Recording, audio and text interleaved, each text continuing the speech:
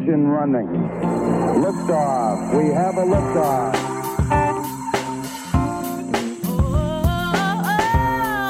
A wise man once said, "You don't choose the podcast chooses you." So consider yourself one of the chosen ones. Join us as we discuss books, masonry, esotericism, mysticism, lore, and more. It's one small step for man, one giant leap for mankind.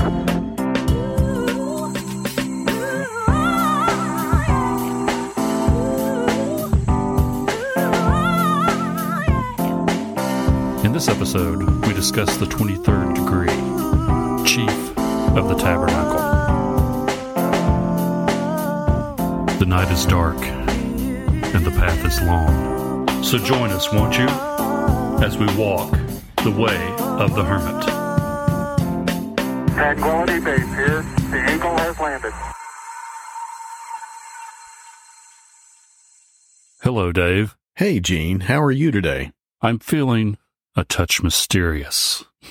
Okay, well, I think that's good. But anyway, before we get started, I want to remind everyone that show notes, chapter markers, and a transcript of this and all episodes are available on our website, wayofthehermit.com.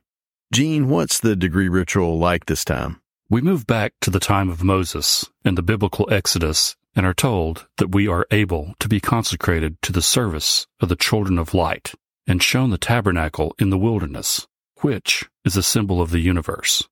In the eyes of the ancients, man was considered a microcosm or a reflection of the universe. Hence the Hermetic dictum, as above, so below. We draw upon it allegorically to represent the establishment of a rebuilt mind and character, according to the plan as laid out on the trestle board of life by God. So the tabernacle is a reflection of the universe, and you are a microcosm of the universe. Ergo, by studying the symbolism of the tabernacle in the wilderness, we can see a plan for how to align ourselves, our own temple, with the same light. And this degree is called Chief of the Tabernacle. So it's saying that we are an embodiment of the plan of the tabernacle that God gave to Moses on Mount Sinai. So what is the tabernacle? It's basically Solomon's temple on wheels. Okay, I'm trying to picture that. Well, not literally on wheels, but it was mobile. They had to tear it down, move it, and set it up again. I mean, in a way, it had to be like a traveling show because they supposedly kept it moving around for 40 years.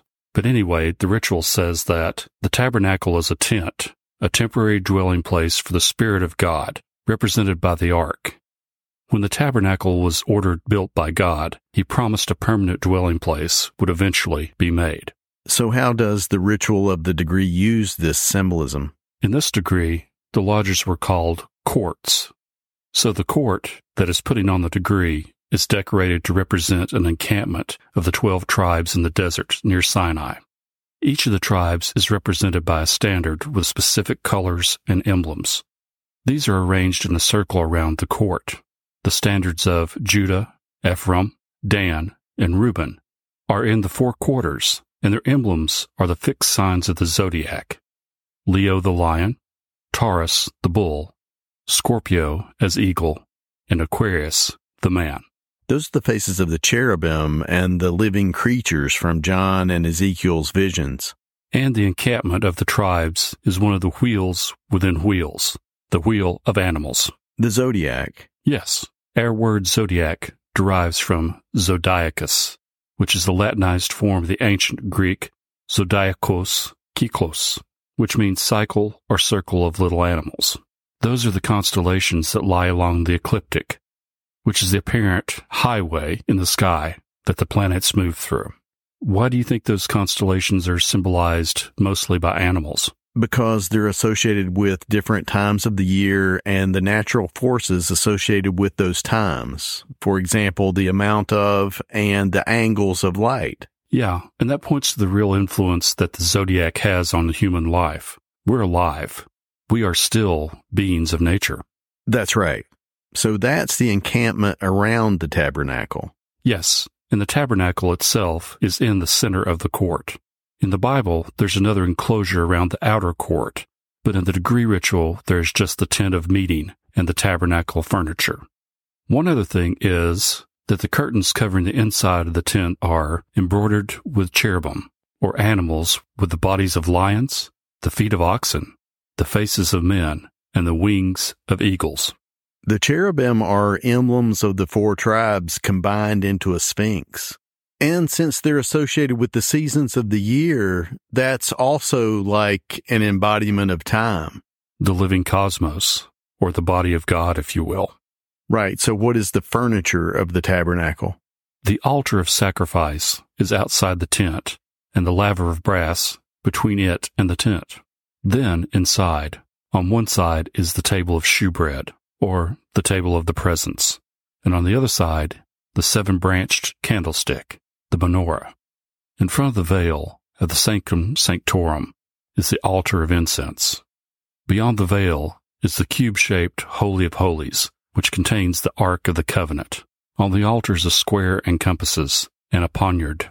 What is that? It's a cross-hilted dagger or short sword. It's characterized as having a triangular or square blade, so it's a close-range stabbing weapon. Well, good to know. So the tabernacle in the wilderness is the setting of the ritual. Who are the officers? The presiding officer represents Aaron and is called Venerable High Priest. The wardens are called Excellent Priests, and the officers are called Levites. I know this is a loaded question, but what are the outfits like? Oh man, it is. Lots of symbolism in every detail of the priest's costumes, which I'd rather not repeat it in their entirety, but I will point out a couple of things. The priests wear a kind of apron called an ephod that goes over your head like a tunic, is sleeveless, and reaches down to your knees. Then the high priest has a breastplate attached to his ephod. It has 12 precious stones in 4 rows of 3, engraved with the names of the 12 tribes. It also doubles as a pouch for Urim and Thummim. What are Urim and Thummim? That's a great question, because no one knows for sure. The best guess is that they were an oracular device of some kind, used to contact God and answer questions, possibly yes or no questions. So is it like a coin, heads or tails? That's actually one theory. The ritual says that Urim and Thummim are sapphires or blue stones decorated with the images of Re and Thamel, light and truth, in a sitting posture, each holding a tau cross, which I guess means an ankh. And by Thamel, I think Pike means Themis, or the Greek equivalent of Ma'at. So you have Ra as light and Ma'at as truth. But anyway, what happens in the ritual? You, as the candidate, play the part of Eliasaph, who is a descendant of Levi and therefore entitled to apply for initiation into the priesthood. The operative word there being apply. Exactly, because you're given a warning. My brother, you have heard of the awful punishment visited by God upon those who meddled with holy things. Take heed that you do not do likewise. For God said that no stranger shall offer incense before the Lord. You must approach our mysteries with clean hands, a pure heart, and a sincere desire to serve your fellow man, and thus God. As I sever from your head this lock of hair, so must you divest yourself of every selfish and impure feeling. You must devote yourself hereafter to the service of God and the welfare, happiness, and improvement of mankind. Just think about that statement, though. Divest yourself of every selfish and impure feeling. I know, but that's what it says is the cost of this degree. It's what you have to sacrifice at the altar. And you're warned that if you haven't done that, you should not approach the holy mysteries, lest you be smited. Yeah. And it backs that up with a story about a guy named Korah from Numbers chapter 16. He and some supporters revolted against the Levite priesthood. That ended with the earth swallowing up some of them and a fire consuming the 250 who dared offer incense in the tabernacle without purifying themselves. What is that supposed to teach? The ritual says it teaches you how insignificant is man, and how he must always humble himself in the presence of that great being who knows his most secret thoughts. But the secret of the Lord is within them that fear him, and he will show them his covenant. So is it saying that fear is the necessary attitude with which to approach sacred things? Probably a better word would be awe or deep respect. As opposed to thinking, what's the worst that could happen, or what, me worry? Yeah, that's probably what Korah thought, right before he got turned into smoldering ash. Yeah, that's true. It makes me think of what it would be like to be a high priest, going into the Holy of Holies on Yom Kippur. Why do you think about that? Well, you're all decked out, all eyes are upon you, and right before you part the veil, a dude comes up and starts tying a rope around your leg, which they actually did.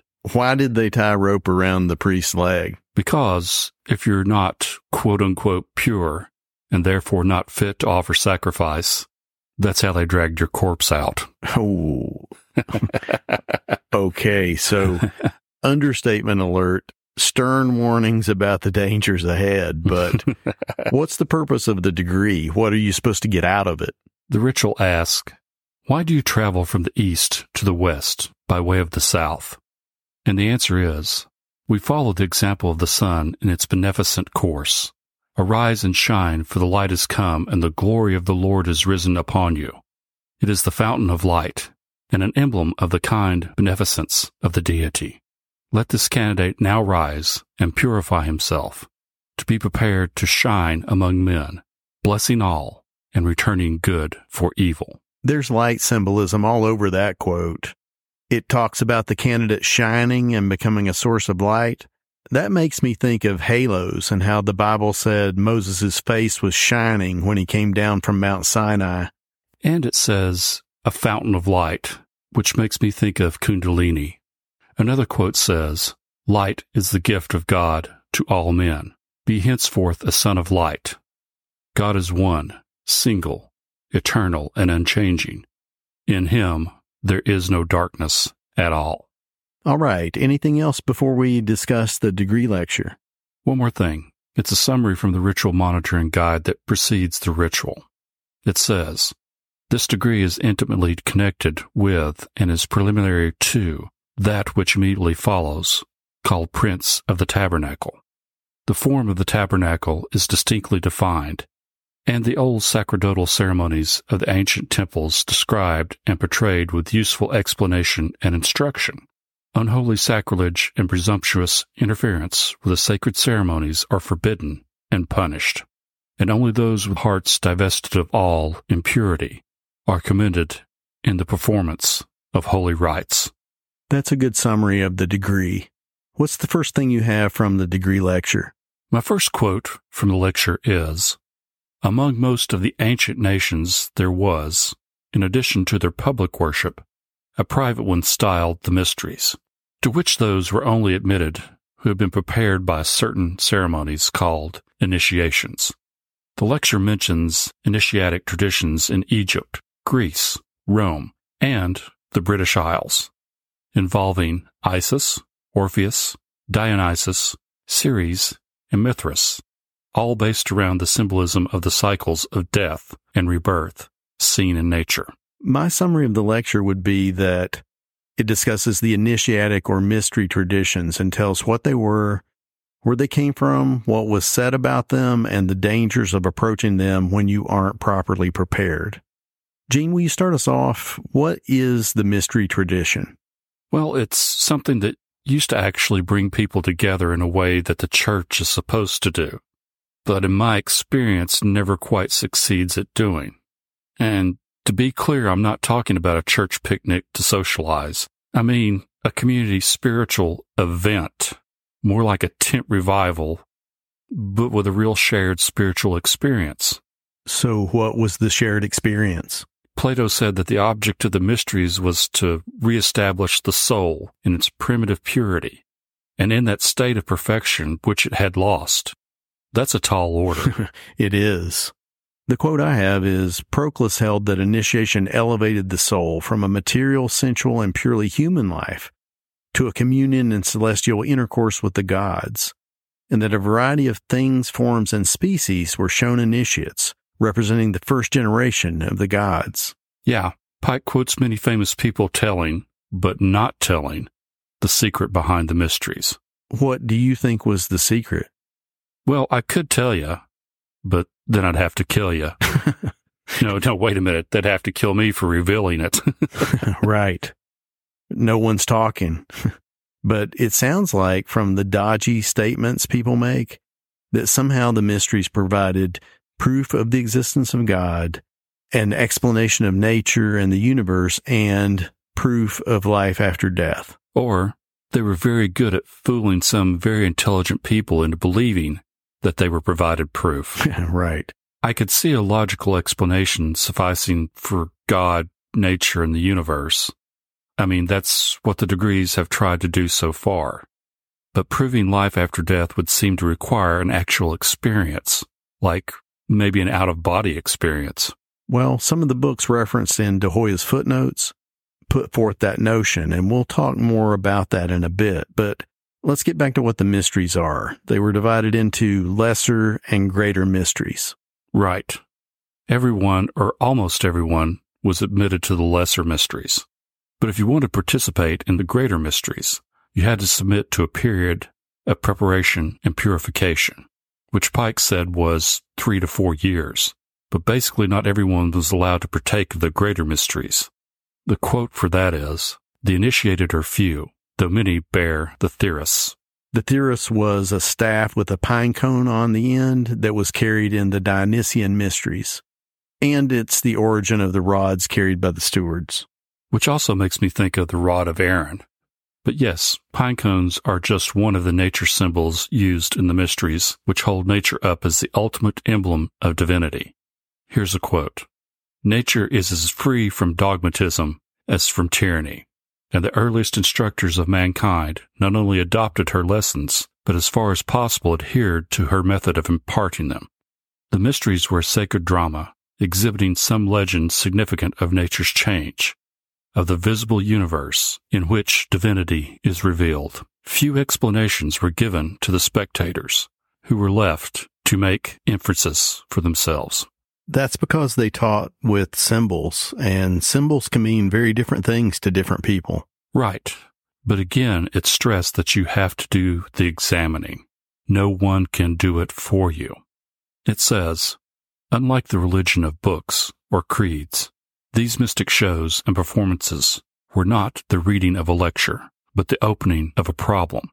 No better means could be devised to rouse a dormant intellect than those impressive exhibitions, which invited it to seek, compare, and judge. And that process of seeking, comparing, and judging is the teaching, not the symbols, but the process that it forces you to do to tease out those meanings. It changes the way you think. That makes sense. Here's another quote.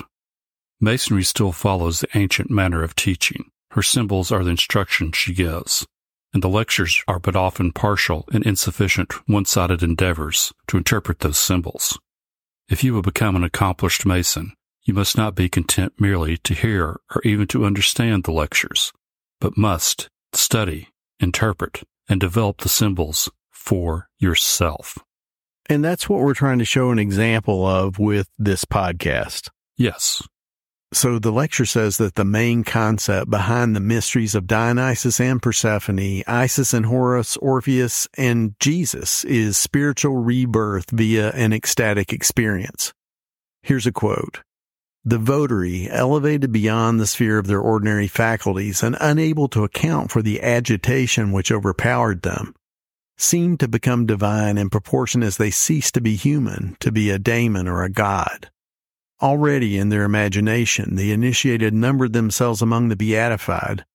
They alone enjoyed the true life, the sun's true luster, while they hymned to their God beneath the mystic groves of a mimic Elysium, and were really renovated or regenerated through the genial influence of their dances." What do you think that means? Well, it sounds like a rave. But, as an aside, there is a theory that the Kykeon, the sacred drink of the Eleusinian mysteries, incorporated a psychedelic, which De Hoyos talks about a little bit in the footnotes. Yeah, that's been speculated for a while. But if that's the case, why do you think they would keep it a secret? I mean, if it was part of their technology, then I think of the Sherry Turkle quote, technology isn't good or bad. It's powerful. And complicated. Set and setting.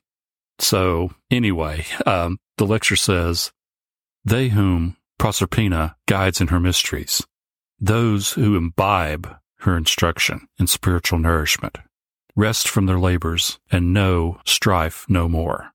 Happy are they who witness and comprehend these sacred ceremonies. They are made to know the meaning of the riddle of existence by observing its aim and termination as appointed by Zeus, and obtain sweet hopes to console them at their death. The beginning and end of existence, the Alpha and Omega, that's the presence that appeared to John in his vision, which would add support to the idea that the book of Revelation actually does reveal the mysteries, just not in a way that you'd get unless you'd had the experience. Well, whatever they taught or demonstrated, it made believers out of most of the important thinkers of antiquity. The lecture says that whatever pictures later Christian writers may draw of the mysteries, they must have been of the highest importance, because both the most virtuous as well as the most learned and philosophic of the ancients speak of them in the loftiest terms. That they ultimately became degraded from their high estate and corrupted, we know. How did they become corrupted? By losing their sense of sacredness. Pike says that the rites got more complicated and initiation became restricted to the favored few, which eventually became the priesthood. Here's his description from the lecture. He says, the priesthood, that select and exclusive class, in Egypt, India, Phoenicia, Judea, and Greece, as well as in Britain and Rome, and wherever else the mysteries were known, made use of them to build wider and higher the fabric of their own power. The purity of no religion continues long. Rank and dignities succeed the primitive simplicity. Unprincipled, vain, insolent, corrupt, and venal men put on God's livery to serve the devil. And luxury, vice, intolerance, and pride depose frugality, virtue, gentleness, and humility, and change the altar where they should be servants to a throne on which they reign. Now there's the Albert Pike we know and love. Yeah, Pike doesn't like power being usurped like that. The idea is that you have to learn to act as your own high priest. True, but the ideal that goes along with that is that you have to prepare yourself for that responsibility. The lecture talks about the initiation ceremony and how there was often a lengthy period of several years during which you basically had to do what you were told in order to prove yourself, and also to prove that you could keep a secret. I think anyone interested in the mysteries needs to keep in mind how much time, effort, and sacrifice some people in the past put into their spiritual lives. But it should at least be clear that you can't go to some of those places that they went without similar effort and training. It would be like saying that tomorrow you're going to swim the English Channel without training. Spoiler alert, you're going to drown. Right. So you have to be initiated into the mysteries by someone, but that begs the question, who was the first initiator? The answer is that there is a common story across many cultures of a person or a being who kickstarts humanity and is the originator of the mysteries. Well, ancient astronaut theorists say it's an alien. Yeah, but they say everything is aliens. Anyway, this figure is known as Thoth to the Egyptians, Enoch, and later Metatron to the Jews, Hermes to the Greeks, Idris to the Muslims, and the lecture says that the deity infused into him the sciences and the arts in order that he might instruct the whole world.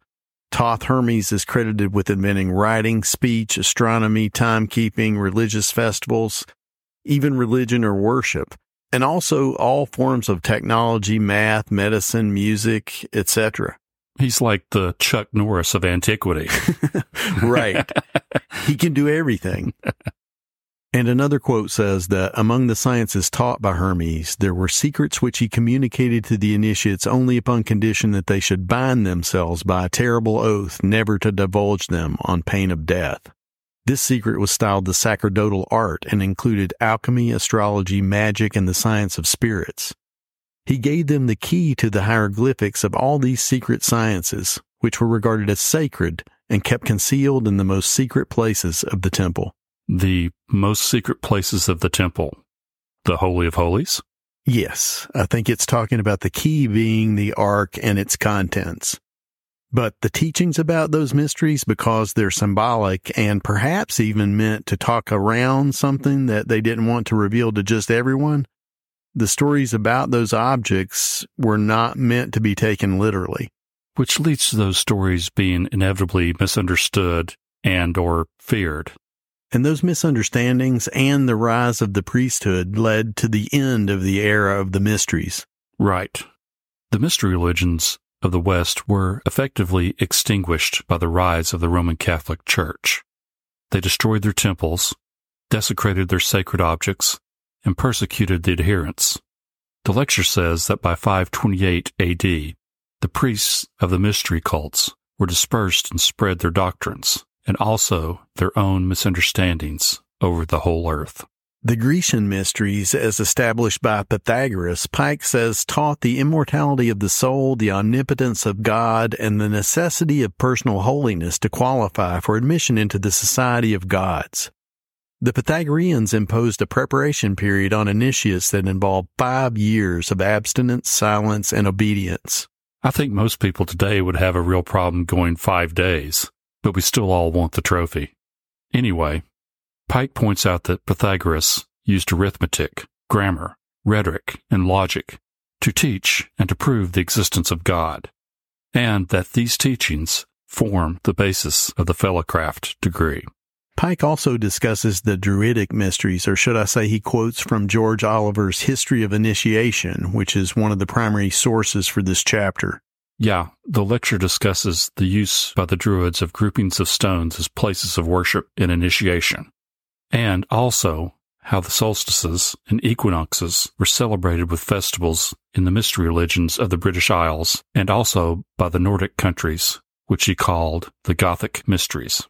And the equinoxes and solstices were also the times when initiations were held. Which makes sense, because the Canada is usually associated with the sun. He also named some of the primary symbols of the mysteries, as the circle, the cross, the serpent, and the egg, all of which, if you think about it, have a connection to the solar cycle. They do. And the last of the mysteries discussed in the lecture are the Egyptian mysteries, which, if I understood De Hoyos's footnotes, he doesn't believe ever existed. I read them that way too. I'm not sure what's up with that exactly. Me either, but there was an Egyptian priesthood, and my assumption is that there was training involved, so... Yeah, I think he may have just been saying that most of this is speculation, but it's almost like forgetting that these are symbols. The legend isn't necessarily, and in most cases, isn't historical, or at least it can't be proven to be historical. They have to be judged on their usefulness. Right. So the legend of the degree says that Joseph was made prime minister of Egypt after he interpreted the Pharaoh's dream. He was also given an Egyptian name and married the daughter of a priest of Amun-Ra, and then was initiated into the Egyptian mysteries. It tells a similar story about Moses, the adopted son of the Pharaoh's daughter. He was also given an Egyptian name, married the daughter of a priest, and Josephus and others say that he became a priest of Heliopolis before the Exodus. So Pike is saying that the Egyptian mysteries passed on through Moses to the Greeks, the Romans, the early Christians, and Gnostics, and form the basis of the Masonic mysteries, if you want to call it that. He is, but, and this is a quote, "It is those original teachings, corrupted and disfigured by time and ignorance, that appear in many of our degrees." Did you have anything else in the lecture you wanted to discuss? One more quote to end on. "Such, my brother, is the doctrine of the first degree of the mysteries, or that of chief of the tabernacle, to which you have now been admitted, and the moral lesson of which is devotion to the service of God, and disinterested zeal and constant endeavor for the welfare of men. You have received only hints of the true objects and purposes of the mysteries. Hereafter, if you are permitted to advance, you will arrive at a more complete understanding of them and of the sublime doctrines which they teach. Be content, therefore, with that which you have seen and heard, and await patiently the advent of the greater light. All right, let's talk about the symbols of the degree. Let's start with the encampment of the tribes around the tabernacle. We've already talked about it as symbolizing the zodiac. One thing I found interesting was that in the last degree, they were studying the heavens in the workshop of the ritual. Here the ritual takes the design and earths it, so to speak. It's a scale model of the universe. It is, and that design has 3 levels. Right. There's the encampment, then the tabernacle, and then within the tabernacle is the Holy of Holies. Outside the tabernacle is the altar of sacrifice and the laver of brass. What do those symbolize? The altar and the basin symbolize the preparation and purification of a priest who is allowed inside the tabernacle. On the inside of the tent, on the north or right side, is a table with the loaves of the bread of the presence. And on the south side is the 7-branched candlestick, the menorah. The menorah represents the wheel of the solar system, or a wheel within the zodiac wheel. And also the orbits of the planets themselves are wheels within wheels. That's true. They are. And at the front of the tabernacle, in front of the veil of the Holy of Holies, is the altar of incense. A censer with a hand-shaped handle is the jewel of this degree. This is because what happens at the altar of incense is the crux of the mystery of this degree. The question is, should you be allowed to make your own offering? Or said another way, should you be allowed to approach the sacred mysteries? And the degree shows both sides. In the degree ritual, God smites Korah and his followers for questioning the authority of the Levite priesthood. But then Pike rails against the way the priesthood destroyed the ancient mystery traditions by asserting authority over the rites. The point of the story of Korah's rebellion was that they wanted to offer incense to God for themselves. They didn't want the priesthood in their way. But they got punished because they weren't prepared to approach the sacred. They weren't pure enough. So what's with the sacrificial dagger on the altar? That's pretty ominous. I think it's meant to be. I'll pull a quote from Wicker Man and say, "And now for our more dreadful sacrifice." Ah, so you're the sacrifice. Yes. You might say that what Korah and his followers didn't understand was the true nature of sacrifice. As we discussed earlier, in this degree, you have to take an oath that all of your actions will be selfless. So you might say that your old self, your egoic self, has to die for a chief of the tabernacle to be reborn. That's a good way to put it. Esoterically, the encampment is your body in the physical world. The tabernacle is your mind and will, and the Holy of Holies is your personal and or collective unconscious. It's a place that you can't just demand access to. It has to be granted. And only the high priest on one day of the year, Yom Kippur, was allowed to enter the Sanctum Sanctorum, which contained the most holy relic of the mysteries, the Ark of the Covenant. I noticed in the last degree it said that the ark was made from the cedars of Lebanon, but in this degree and in the Bible it says it was made of acacia wood. Masonic legend says that acacia marked the grave of Master Hiram, and it's also said to be the wood of the crown of thorns, so it's symbolic of rebirth. But it also ties back into our earlier discussion, since some species of acacia root have psychoactive properties. The ark contains manna, too, another interesting substance. Manna. What is it? I actually know that that's a joke because the word manna literally means, what is it? Manna is a mystery. It sure is. I also thought about how the 2 cherubs on the ark resembled the Scottish Rite double-headed eagle. The Greater Key of Solomon identifies those 2 cherubs as Metatron and Sandalphon. Those are the angels of the first and last Sephirah, or you might say the Alpha and Omega. Those are the 2 ends of the tree of life, the highest and the lowest, like 2 poles of a battery. But then I started thinking about how the ark melted everyone in Raiders of the Lost Ark. Which is another good example of being smited for defiling the mysteries. Yeah, it actually is. Are you ready to wrap things up? I am. So what would be your summary of the degree? Well, you know how I like songs and lyrics. I do. Well, this time my summary would be 2 songs, Wheel in the Sky by Journey, and Presence of the Lord by Eric Clapton. All right. Wheel in the Sky is obvious. The astronomical studies and round table of the last degree became the encampment and the tabernacle of this degree, which are the wheels within wheels, which we can observe in the sky. What about the Clapton song? Well, the presence of the Lord was supposed to manifest between the two cherubs on the mercy seat of the ark, and I thought these lines from the song, in a sense, described the degree. I have finally found a way to live, just like I never could before. I know that I don't have much to give, but I can open any door. I have finally found a place to live in the presence of the Lord. What does that mean to you? To open the door, or in this case, the veil, into the presence of the Lord, meaning your personal Holy of Holies, requires the supreme sacrifice, your selfish nature, all of it. If you hold anything back, you'll get smited. That's good. What about you? What's your summary? I had a few quotes I wanted to share. Okay.